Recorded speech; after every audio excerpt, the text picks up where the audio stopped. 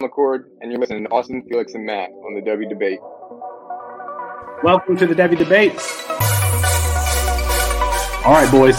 Are we ready to debate? Austin, you tweeted something, girl. You tweeted your running back rankings. Explain yourself. Boy, that escalated quickly. I mean, that really got out of hand fast. You jumped up and That's Austin Nace. Who is going to be that guy? And for me, Bijan Robinson is still going to be that guy. Back to the ground with Robinson, who spins and then tries to bounce it. A stiff arm, another one as he rides it. Keeps his balance. They're going to say he stepped out, but I'm Felix Sharp. Jake, I know you didn't think that we would get through this episode without mentioning the name one Zach F. Wilson. Screener draw. Oh, Wilson is going to uncork for the end zone, and he drops it in beautifully. And it is his roommate, Dax Milne, on the touchdown. That's Matt Bruning. G. Scott Jr. Obviously, I waxed poetic about him on the last episode, so I won't do that again here. And this time it's Fields on the carry. Watch out! Justin Fields! Hello, Columbus! 51 yards! Bruning, are you ready to go head-to-head with me? I am. Got to get my popcorn out here. Hold on. Got to continue. I got it. Kyle McCord is going to end up winning the job. He's going to be rated higher. Well, I'm not nearly as passionate about what I'm about to talk about. Our apologies to Kirk Herbstreit. We ran out of time. We'll get him rescheduled soon. And for Matt Bruning and Austin Nace, I'm Felix Sharp. Good night and good luck.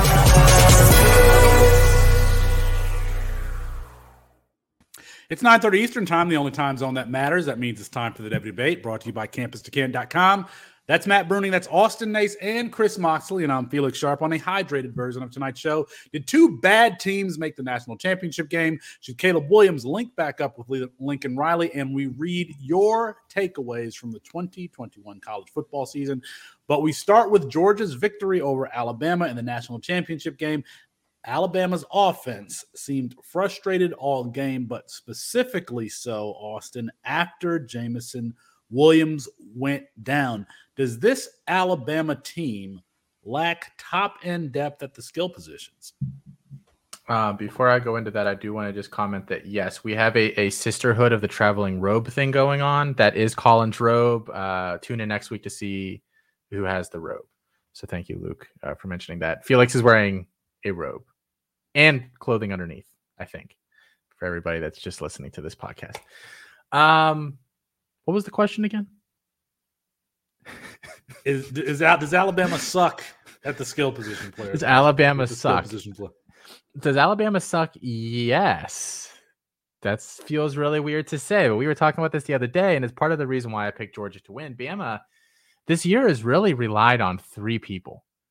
They've relied on Bryce Young, they've relied on Jamison Williams and that connection, and they've relied on Will Anderson. And besides that, they actually don't, like, this is not your typical Bama team from the this is probably the worst Bama team in a decade. They still made the national championship game. You think about the Devy assets on that team. You have Bryce Young, no backup quarterback there right now that I think we think really highly of. You know, there's no heir apparent. The wide receiver room, assuming that Jamison Williams leaves, I don't know what's going to happen with Mechie. And nobody proven behind them. I mean, Ja'Cory Brooks, maybe, Guy Hall, JoJo Earl, the wide receiver class the year before them. Those guys have all flamed out for the most part. The running back room, again, it's Brian Robinson and then a bunch of guys we don't know about. We don't know about Kamar Wheaton. We don't know about Trey Sanders. We don't know about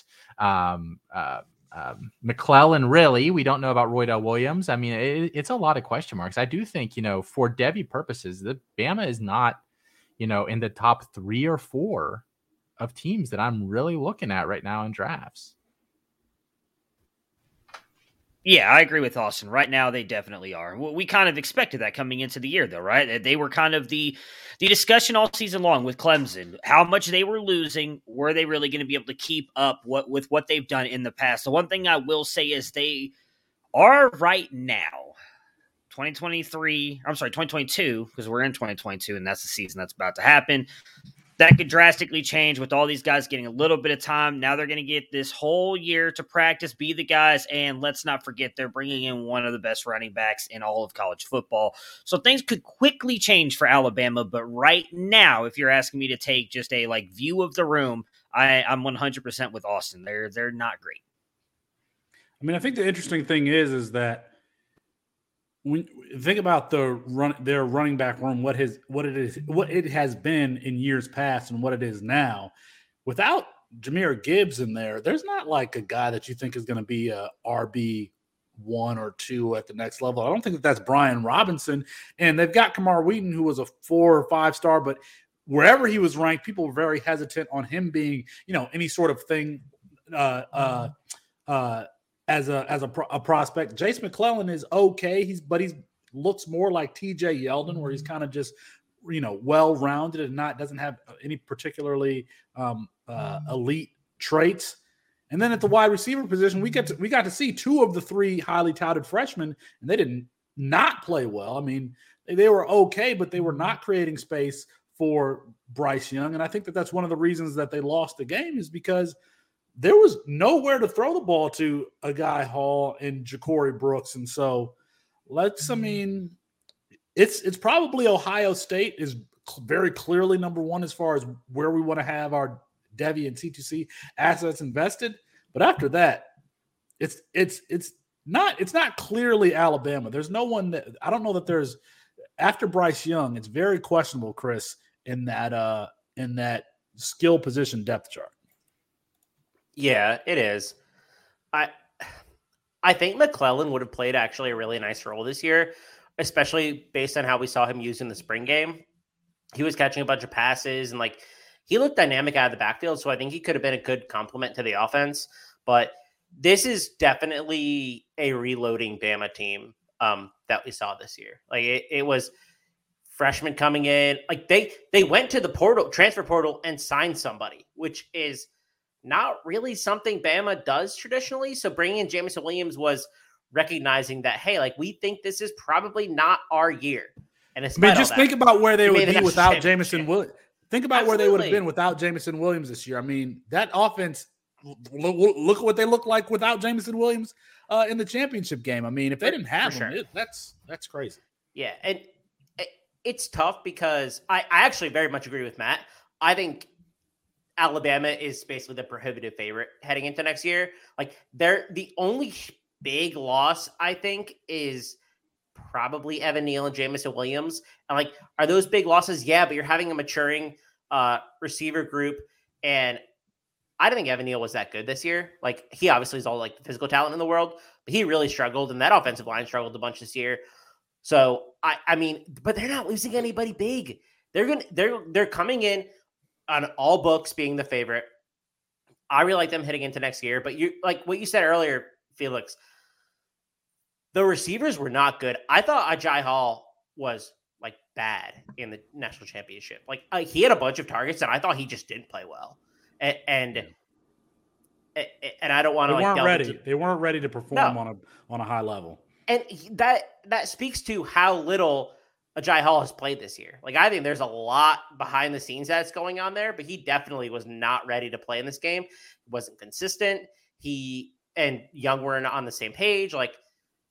Next year will be different, but this is not a good Bama team in terms of Devy assets as we sit here.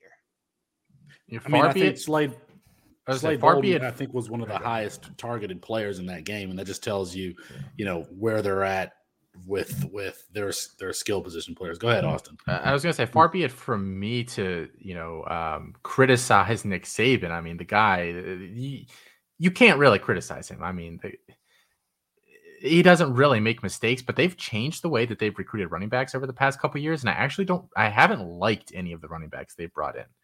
They've changed from going after the Najees and the Brian Robinsons, that 220-pound, all-purpose back, to these, high-cut, lean, 6'1", 190, 185 dudes coming into college. And, these guys just aren't close to ready.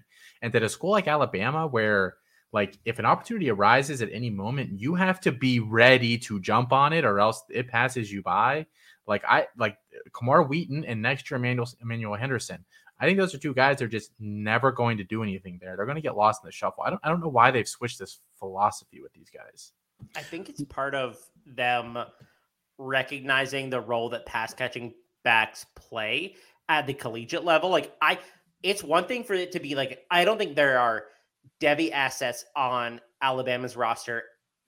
Maybe Jason McClellan. I don't think so. Probably. I'm not including Jahmyr Gibbs in this conversation. Obviously, like, besides him, these are guys that I think will perform well at the college level, kind of like James Cook did at Georgia. Like, they're bringing in that archetype of player to help a collegiate offense. And I don't know that they're looking to develop the same way that they were with Derrick Henry, Mark Ingram. Like, that type of back isn't really someone, like you said, like, they're not recruiting them currently. Like, they're out there, they're just not targeting them. Yeah, there are plenty of them in this year's class, and they went Absolutely. out. Like, this is like the biggest running back recruit class from a size standpoint I can remember watching in the past 5 to 6 years. They didn't go after any of them, like, heavily. There's still one out there. They get them. There's still one out there that they could potentially. They haven't offered him. So Clemson has. They have not. Michigan has. They have not. They have not offered. Notre Dame Andrew has. Paul, the aforementioned. We talked about Agiye Hall. There was some speculation that he could transfer. He has tweeted. He's actually tweeted an apology and that he will be back. So Agiye Hall is going to. That doesn't make sense to me either, because Ja'Cory Brooks is clearly going to start next to John Mechie next year. Bryce Young likes him though. He does. Yeah. How many times did he target him in that game? 5 targets. 5 targets in his first 10 snaps.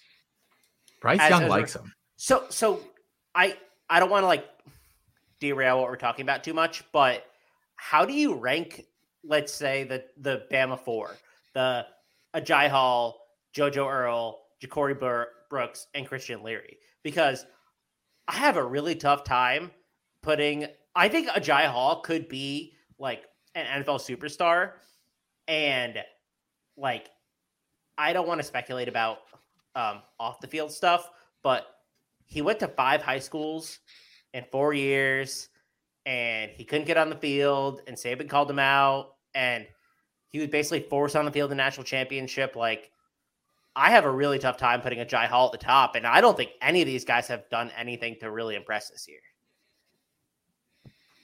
Well, Hall hasn't impressed really since the spring game, but that's because he hasn't gotten on the field, which is why he threatened to leave earlier and said, F this or whatever he tweeted. He did catch that mesh route, and he turned on another gear that I was like, oh, I didn't realize that was there. But Saban clearly prefers Brooks over him. So to answer your question, Chris Moxley, I still have it JoJo Earle number 1, and it's hard to put Hall over Brooks because Brooks is the one that's getting playing time. Brooks is the one that when Mechie went down, he was elevated to the starting lineup. And why would that change? I mean, we saw the spring game. It was Hall who was balling out in the spring game. I don't know why that would change over the next 8 months where, Hall might surpass Brooks. So I still have Earle number 1 out of those 4, and I'm still going to put Brooks number 2, Hall 3, and Leary 4. But in Austin, this is a point that you've made. At value, Leary's probably the one that you want because, one, he has an elite trait, and we saw him used in the backfield at Alabama this year when they had all the injuries, and he got time at wide receiver ahead of Agiye Hall. So at value, Christian Leary is probably the one that you want to have rostered. Not a 0 either. Is Agiye Hall a 0? Yeah. Yes? Yeah. It's an audio medium, Austin, so you have to say yes. You can't shake your head. It's like a deposition. I'm doing the rest of this in sign language just for the audience. Okay. This is an art. Right. It's an art piece. Matt Bruning. Yeah. You had John Mechie was injured coming into this game. Jameson Williams gets injured in the game. They accounted for 53% of Alabama's receiving yardage this year. I mean, clearly they are relied on heavily. After Williams went down, you're relying on Jaleel Billingsley, who just entered the transfer portal, Cameron Latu, Slade Bolden. I mean, just like, nope. Is this a fraudulent championship for Georgia? No, it's not. I tweeted this out earlier with my your grumpy man tweet there. I did mess up the quarterbacks. I put Sam Ehlinger. It was Colt McCoy, although I still argue that they're practically the same quarterback. Like, I know Colt McCoy put up really good stats, but they're the same quarterback. But nobody talks about Nick Saban's first national championship with Alabama, coming against that Texas team, having an asterisk next to it back in, I believe it was actually the 2009 championship, even though it was played in 2010. That shit always messes me up. But I believe Colt McCoy was knocked out. It was either in like the first quarter. I know for sure it was in the first half. I was positive it was on like the second or third drive of that game. He was knocked out, and they played their backup the entire game. And they only, I think it was like 31-14. I don't remember the exact score, but it was right around that. Like, it wasn't like Bama blew them out playing that their backup quarterback. So Colt McCoy might have actually given them a game. Yet we don't put any kind of asterisk against that game. So no, there is no asterisk. Injuries happen. Would we be putting an asterisk against it had John Mechie and Jameson Williams got injured before this game and Alabama still made it into the national championship? No, you don't. It's not a fraudulent champion. They won on the field. They deserve the national championship. We've seen injuries happen in multiple national championship games, not just this one, not just the one I mentioned, Alabama. So no, they are not fraudulent champions. They were the best team all season long. It was a well-deserved championship. Congratulations to Georgia. 100%. I could not agree more with Matt, and we usually disagree. So this is a big moment here. But historic defense, ranked first in EPA per play all season, allowed 11 touchdowns in 13 games. In the championship, Alabama had 9 positive drives, i.e. a first down inside the 40-yard line, only mustered 18 points. Alabama was the only team to score 17 over them the entire season. Georgia was also the only Power 5 team ranked with a top 10 defense and a top 60 offense. This was a historic Georgia team with probably 6 NFL day 1, day 2 guys. Like, this defense was fantastic. And Stetson Bennett, a walk-on, he walked on to Georgia, then left, went to community college, then came back to Georgia, got a scholarship, moved his way up the depth chart, and won a national championship starting every game this year. Like, I know he's the butt of a lot of our jokes, and like, I have a whole Stetson Bennett bit running, but like, that's an awesome story. There's no reason they should be fraudulent based on the quality of defense they have. They have the second best defense in the last 22 years. There's no chance I'm considering this fraudulent, even though Jameson Williams went down. I don't care. Listen, I'm calling them the Georgia Bull frauds, because with Jameson Williams in tow, Bryce Young threw for over 400 yards. It was a different game. The play that he got injured on, it was what? A 30-yard play? It was probably the best play of the entire game. It changed the dynamic. They already didn't have Mechie. The 2 freshmen were not ready. The 3 freshmen were not ready. They don't have this running game that you can just rely on. So the 2021 Georgia Bull frauds, that's what I'm going to call them. Austin, that's what I'm going to call them. That's on Saban, though. Sorry, Austin. I don't mean to interrupt. Good. That's on Saban for not developing the right wide receivers. Yeah. That's 100% on Saban, not allowing those guys to get on the field and produce more. Because you can never predict an injury. Yeah, and Bryce Young threw for 370 yards in this game. It's not like he wasn't able to throw the ball. He had the yardage. He performed really poorly. Like, I forgot football is a one-player game. My bad. I thought there was 11 guys out on the field. I thought it was a team game. I forgot this was basketball all of a sudden. I apologize. I'm mistaken. Felix is 100% correct. Georgia Bull frauds. All right, Austin, what are we doing with Jameson Williams? I mean, he was projected to be – he could have been the first receiver taken in this draft class. I mean, if he goes and runs a 4.34 or something like that, he could have been the number 1 receiver taken. Obviously, that's not going to happen this year, and there's a possibility that he might not even play. I mean, what's the recovery timeline for an ACL now? 8 months or so? I mean, he's not going to go through training camp. He's probably going to be ready at some point in the middle of the season, maybe, towards this time. I mean, I still think of a year in my head. So he might not even play next year. Austin, where are you going to take him in rookie drafts if he declares and he's, taking the second round somewhere? Where are you going to feel comfortable taking him? It's a trick question because I'm not going to be taking him. I don't think I think people know with modern medicine now. Like I think everyone's going to think this is the best case scenario, and we don't have any reason to think it's not. That's not actually like any part of my analysis. What the fuck is going on down on the screen here? I just think he's going to go too early. Like I see a lot of people saying he's like their wide receiver 3. Maybe he drops a spot or 2, but that's like a mid-late first kind of guy in this draft. I think I'll just punt and I'll take somebody else. So that's a trick question. I'm not taking Jameson Williams, and I'm trying to pull up the poll right now because we did ask the people. Late first, last I saw, was winning. Yeah, late first, early second. 49% late first, 30.6% early second. So 80% of people are saying that range. Chris Moxley is down here wearing window shade Kanye West glasses, American flag window shade glasses. Did you put these glasses on to have a specific take? Go ahead, Chris. No, but they were sitting next to me, and I'm not wearing my usual computer glasses. I have poor vision, so I'm pivoting here to the closest pair of glasses that I had. So for those in a visual medium, you're seeing American flag. For those who an audio medium, that's what I'm doing. This doesn't change anything. I like Jalen Waddle had that leg injury. He went top 6. Like it doesn't matter. I actually will draft Jameson Williams, and he has pretty poor, like a pretty poor analytical profile, I'll say. But I still have him top 4. Top 5 at worst. Like I think there's a tier there of like 3 guys to round out my top 6.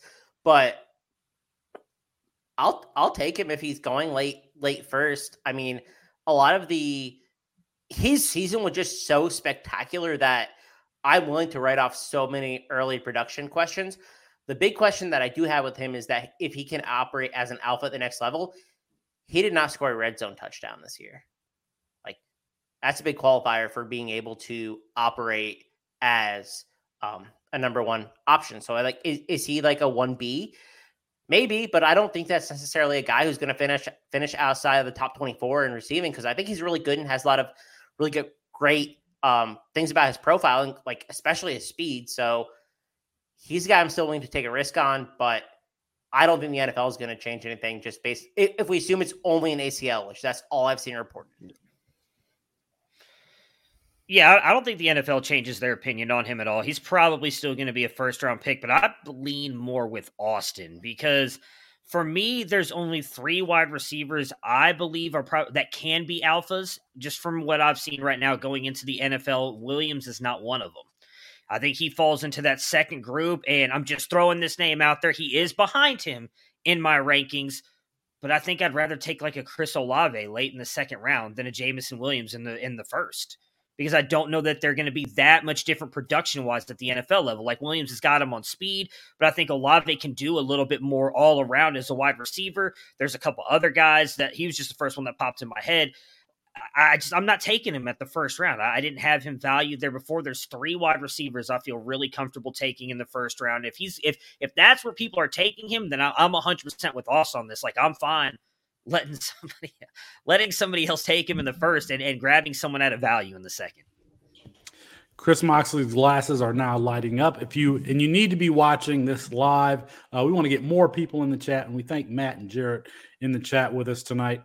We do this all year round. So if you're listening on Apple Podcasts, Spotify, jump in 9:30 Wednesdays. I think there's only one time we haven't missed the show. There's only one time that we haven't gone live at 9:30 on Wednesday in over 67 weeks. So jump in with us. Let me turn the page here, Austin, to Georgia. Adonijah Mitchell had the touchdown reception in this game. George Pickens had the one catch against Kool-Aid. And Jermaine Burton showed up. Now, these none of these players, for all different reasons, haven't really, had stellar seasons. Are we going to look back at this wide receiver core, kind of how we look back at those 2011, 2013 LSU teams with Jarvis Landry and Odell Beckham? Are we going to look back and say, oh my goodness, Stetson Bennett had Adonijah Mitchell, George Pickens, Brock Bowers, and Jermaine Burton on the same team? Are we going to look back that favorably on this wide receiver core? Maybe. I mean, you put a note here on the sheet that said, I thought Adonai Mitchell was a thing, but he's below the magic line pretty much across the board. For anybody that doesn't know, at campus2canton.com, we have a ton of different player metrics tools. We have a regression line that goes across it. What's it called, Chris? Help me. What's that line? I call it the magic line. It's like a regression line, and it basically graphs what the average top 24 fantasy wide receiver did when they were in college. So the magic line is what it is. We call it the magic line. I don't really care if a guy is above it in their first year or not. Like year 2 is kind of the make or break. I mean, if you go through the list of guys that are significantly below that line, it would capture. I mean, JSN just from last year would have been way below it. A lot of top wide receivers. That's just kind of the nature of college football, especially at a program like Georgia. So I don't think that the fact that, a guy doesn't necessarily produce as a freshman is significant. But Austin, we're not just talking about Mitchell. We're talking about the wide receiver core, like as a whole. Sure. Like, what is the ceiling for this group? Sure. Yeah. I mean, I like all of them. I still like Pickens. He flashed in the championship game. He had that sick catch. He's still like the guy in his class that he just does some stupid stuff, man. Like that catch, the way he was able to catch it full extension and quickly tuck it is like, you can't teach that. Like somebody can just do that or they cannot do that. So, I mean, I still like him. Jermaine Burton's whatever. Like, I don't know. I don't think we're ever going to look back at this team and say they were star-studded on offense. I think we're going to talk about how star-studded they were on defense for a long time. I'm not buying a lot of these Georgia guys still. The guy that I like the most in that wide receiver room is Marcus Roseme if George Pickens leaves, and Brock Bowers, and Roseme might be leaving too. I don't know. I mean, Ladd McConkey had a good year. I guess maybe I'll go buy Ladd McConkey. Yeah, I don't think so. Brock Bowers is the only one I'm like 100% sold on. Goes into the NFL, and I think it's still going to be a stud. Like, I like Pickens, still have a lot of questions about him. Again, I agree with Austin, and we've never doubted the athletic ability he has, right? Like, he's a freak. He could be extremely special, but he's never consistently shown that, whether it was because of bad quarterback play, the offense not clicking, and then the injury. Regardless, we've never seen it from him. I need to see more of Mitchell before I'm ever going to try and pair him with that LSU wide receiver room you mentioned. And I'm with Austin on Burton. He's whatever. So the only one I'm sold on is Brock Bowers. So no, I don't think in 5 years we're going to look back at this and be like, holy crap, Stetson Bennett had all these weapons and they won a national championship with them. I can't believe how in sync Matt and I are tonight, because we are always on the opposite side. But the only person I think gets drafted in the first round is Brock Bowers, and I think the rest of the wide receivers have an outside chance at round 2, but maybe are day 2 guys. You guys think a 220-pound tight end is going to get drafted in the first round? You listen. He's don't have to 220 for the record. You don't have to tell me he's two. I think he's between 230 and 240 currently. Yeah. But I still have him as tight end 2, and I think I'm like the only one of the. I think Felix, you have him as tight end 2 as well. But I'm one of the only people that have him there. But he's gonna go first round. He's just too dynamic. Meaning everybody else has him tight end 1. Yeah, I have him behind Mayer. Mayer's still number 1 for me. Mayer's still number 1 for me. I'm not bumping him up over 1 year of production. I'm sorry. Mayer's done it. I'm also years. not. I can't do it. So I was talking about this in our Discord, which you can access by becoming a member at campus2canton.com. $2.99 a month, $3.99 a month, $29 a year. Did I get that right? $2.99, $29.99. You nailed it. Okay, perfect. Nailed it. We were talking about this. There is not a successful tight end from a fantasy perspective under 245.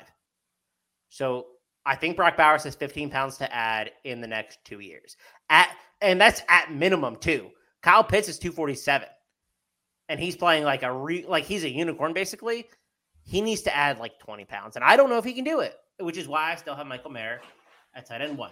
Not to distract from conversation, because I think Brock Bowers is probably like a very good tight end at the next level, but he needs to add weight. Bottom line.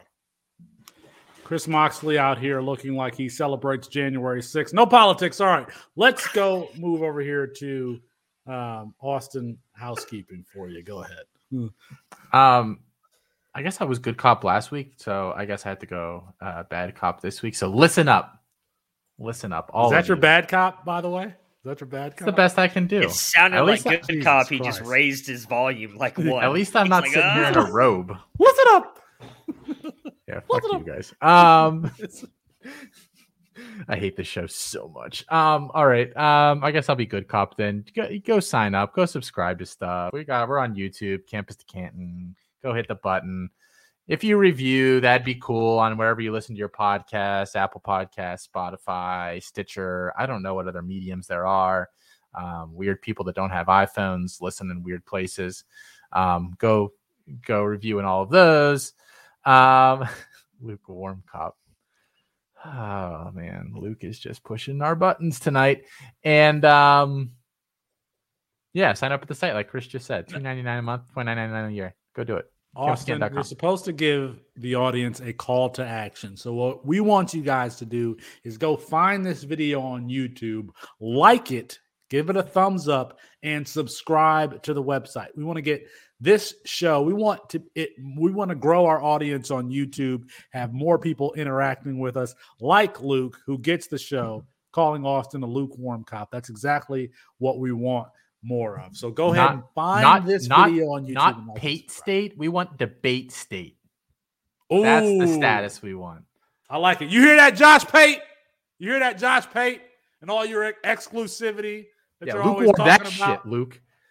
Boom. Somebody go get Josh Pate. Tell him we want the smoke.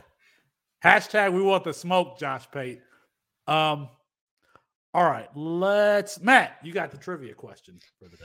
Yeah. All right. So this one's a little bit of a long one. I apologize. I dug in really deep for this one. So I went to QBR because I'm told by analytics people this is a big deal for quarterback. So it's going to take a minute to get to the question here. Yeah, take notes, Moxley. This is a big one. So I went all the way back to the 2013 draft class. So almost a decade, right? 9 years. There's only been 13 quarterbacks that have had a QBR of better than 85 in one of the 3 seasons that they've played. Sam Darnold, Trevor Lawrence, Jameis Winston, Justin Fields, Marcus Mariota, Deshaun Watson, Zach Wilson, Dak Prescott, Lamar Jackson, Mac Jones, who actually had one of the highest, Kyler Murray, Baker Mayfield, Jalen Hurts, and Joe Burrow. Those guys mixed in had almost all of them had over 5,000 passing yards and over 50 touchdowns in that season.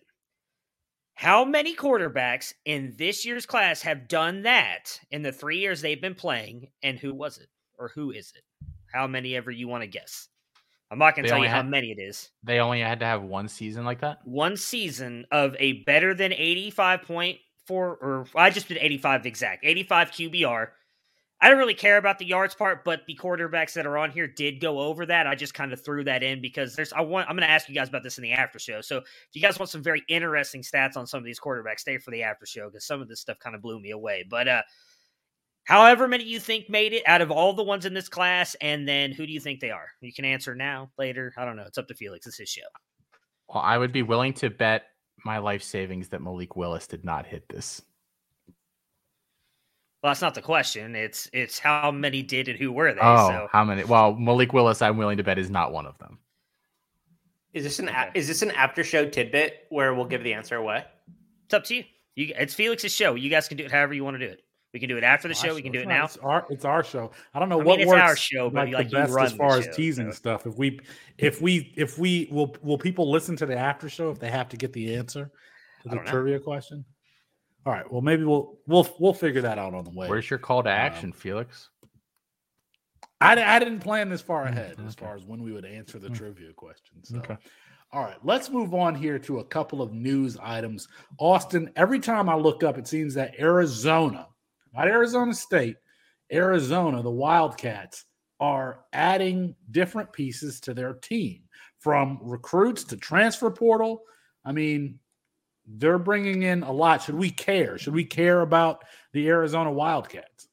I think they're going to be pretty good, and they are kind of the island of misfit toys is kind of the way I would describe them. They're kind of taking guys that, like, I think they've done a really good job of selling, like, you could go to Oregon, fight for multiple years through the depth chart and hope that you get on the field by your third year there, or you could come to Arizona where it's really sunny and the girls are very pretty and we can get you on the field year one. I'm pretty sure that has been their recruiting pitch.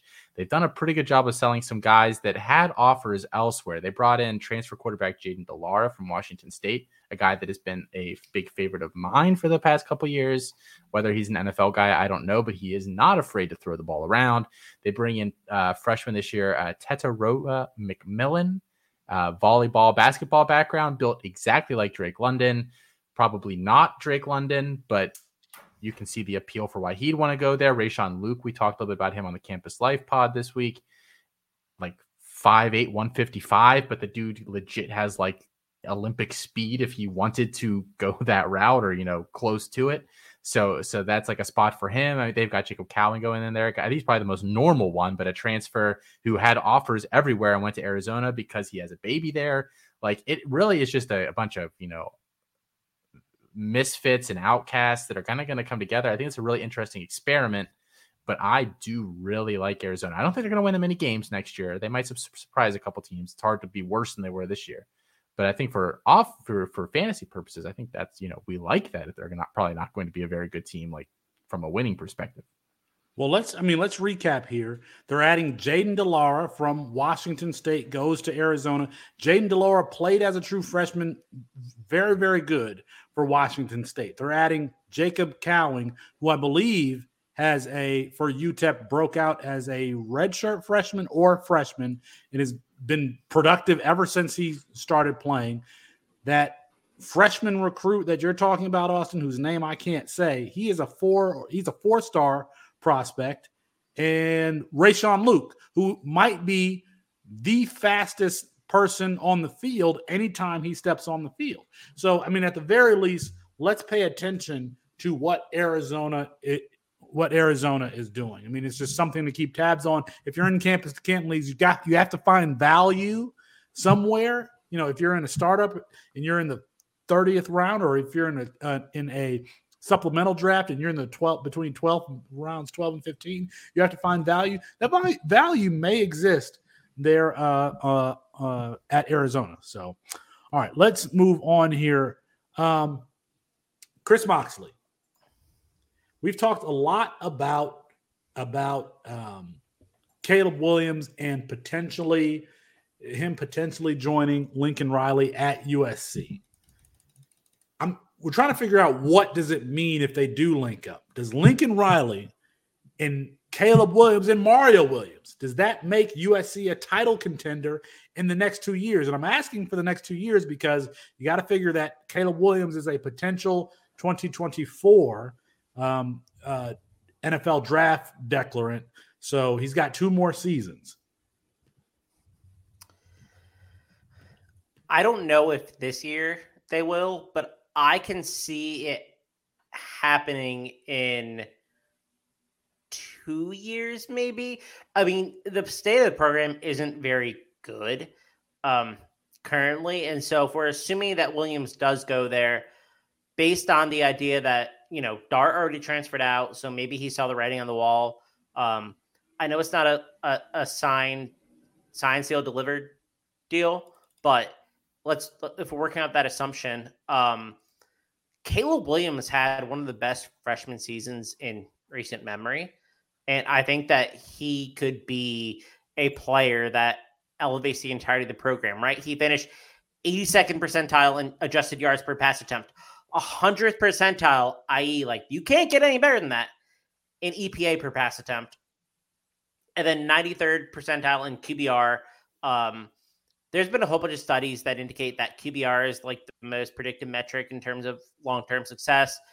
And then EPA per play is the second most indicative. So not only do I think Caleb Williams is a successful collegiate quarterback already, I think he is on his way to be a stud in the NFL. So I absolutely think that within probably not this year, but next year, look out for USC. I actually agree with you about Caleb Williams. I mean, I know he had his ups and downs in his freshman season, but Caleb Williams is a planet and he has his own orbit to himself, not just as far because I've watched literally every snap. I think I've watched maybe 90% of all the snaps that Caleb Williams has taken at Oklahoma. And I'm like, why was Lincoln Riley calling these plays? I don't know that he was calling these long developing pass plays. It's just that Caleb Williams is like, okay, I don't like this. And he just runs around and finds somebody. I mean, that is, he, not only is he his own orbit as far as a player in the offense, but it seems that his teammates gravitate towards him. So wherever he goes, whether it be USC, I don't know if USC is ready. I mean, I don't know that offense was USC's problem.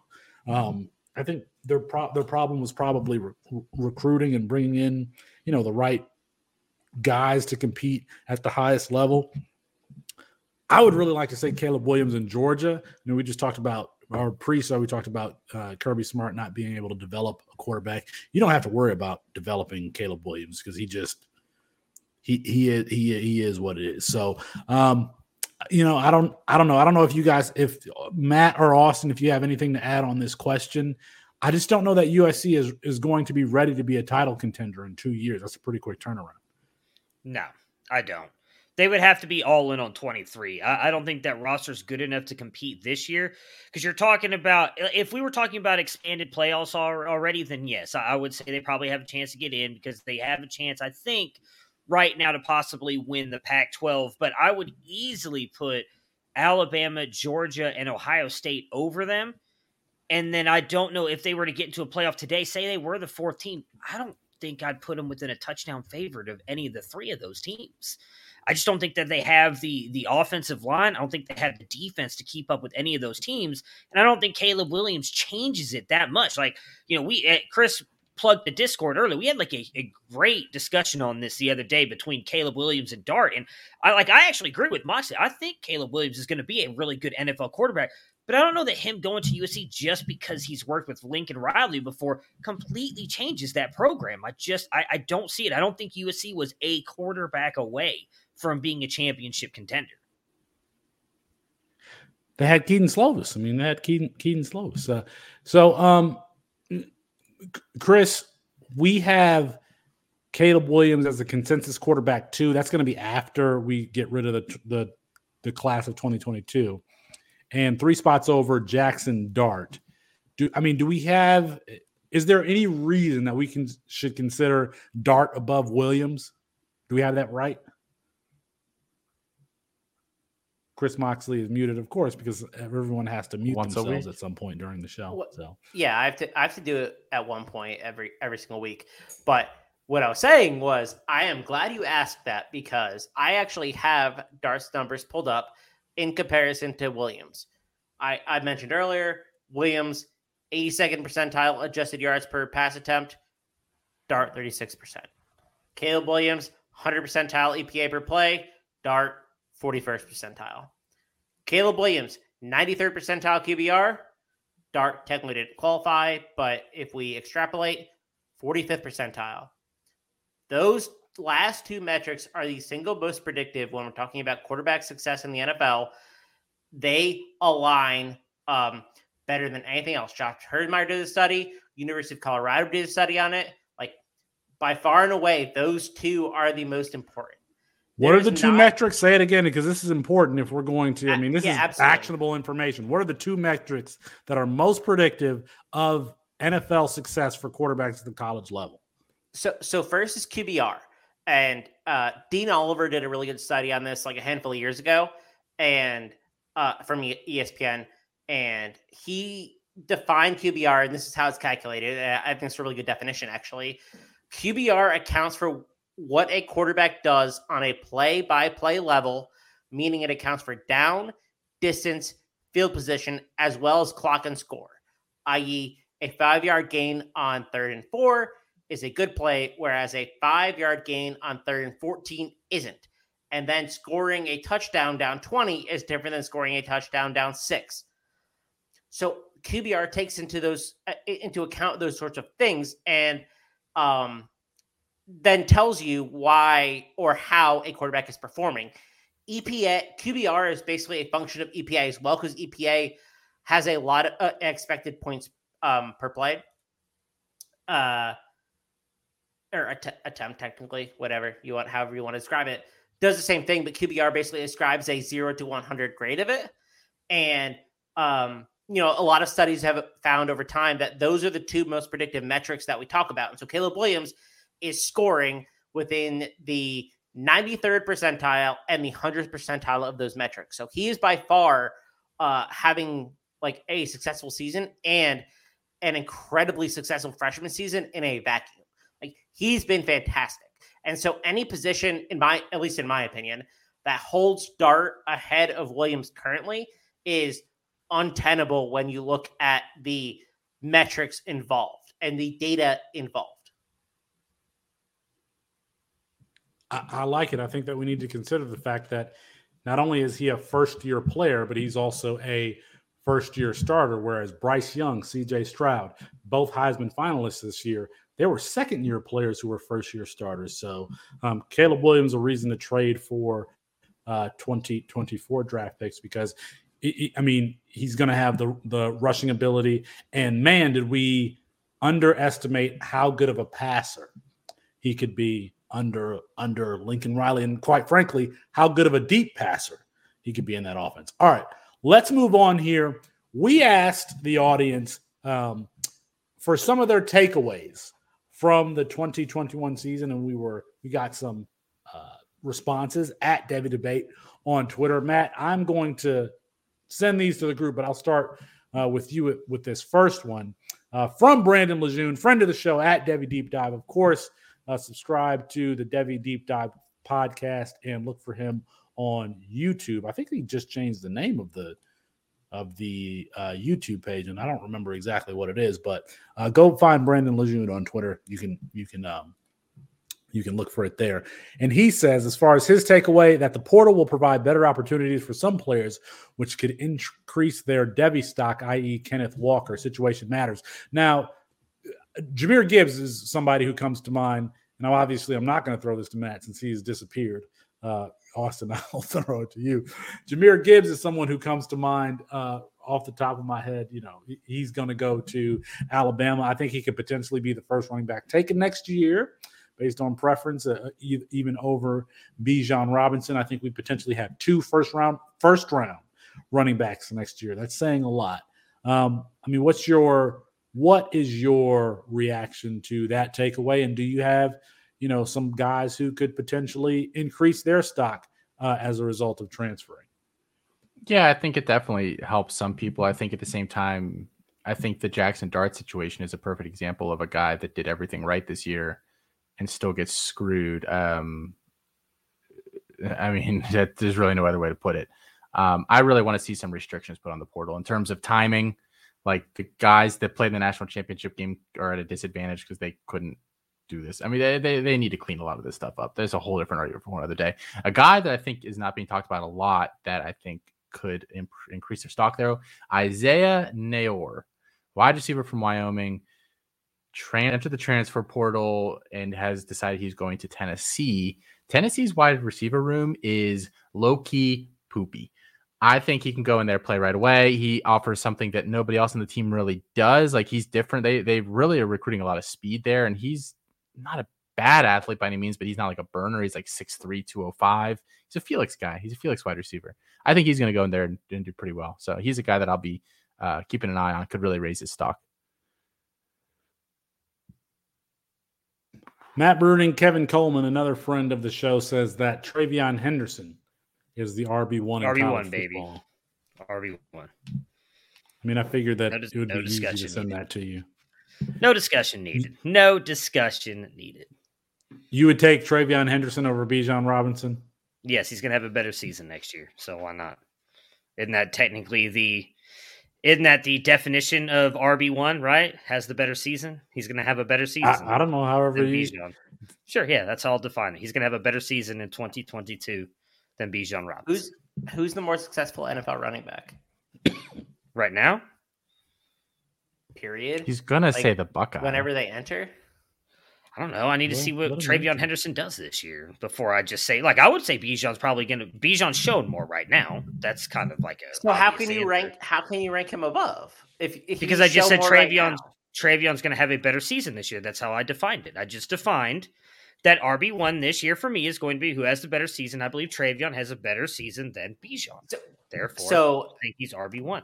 I can't have this discussion tonight. No. Hold on. So. If you had to sit at the clock, you're on the clock.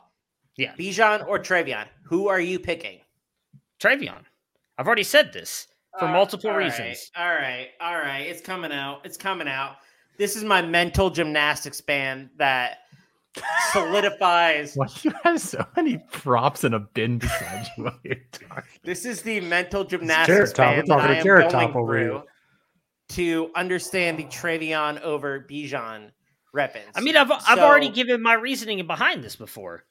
You just said I haven't seen enough from TreVeyon, and so I'm sitting here like, well, why am I drafting TreVeyon considering I am in a? You said it's the best NFL back, right? Right now, best NFL back. Yes, I would say Bijan, but you're not asking that. But you're not. You're saying who would I? Who would I, Matt Bruning, take at 101 if I'm sitting there between TreVeyon and Bijan? That's the question, right? Well, Kyle McCord's a first-round pick for you, so maybe this is the wrong question. No, Kyle McCord is a first-round pick, and he's going to start over C.J. Stroud. He is going to start over C.J. Stroud. So. Book it. I've already said, and let me say it because Moxley's never been on this show, so if he wants to say that I'm wrong here, that's fine.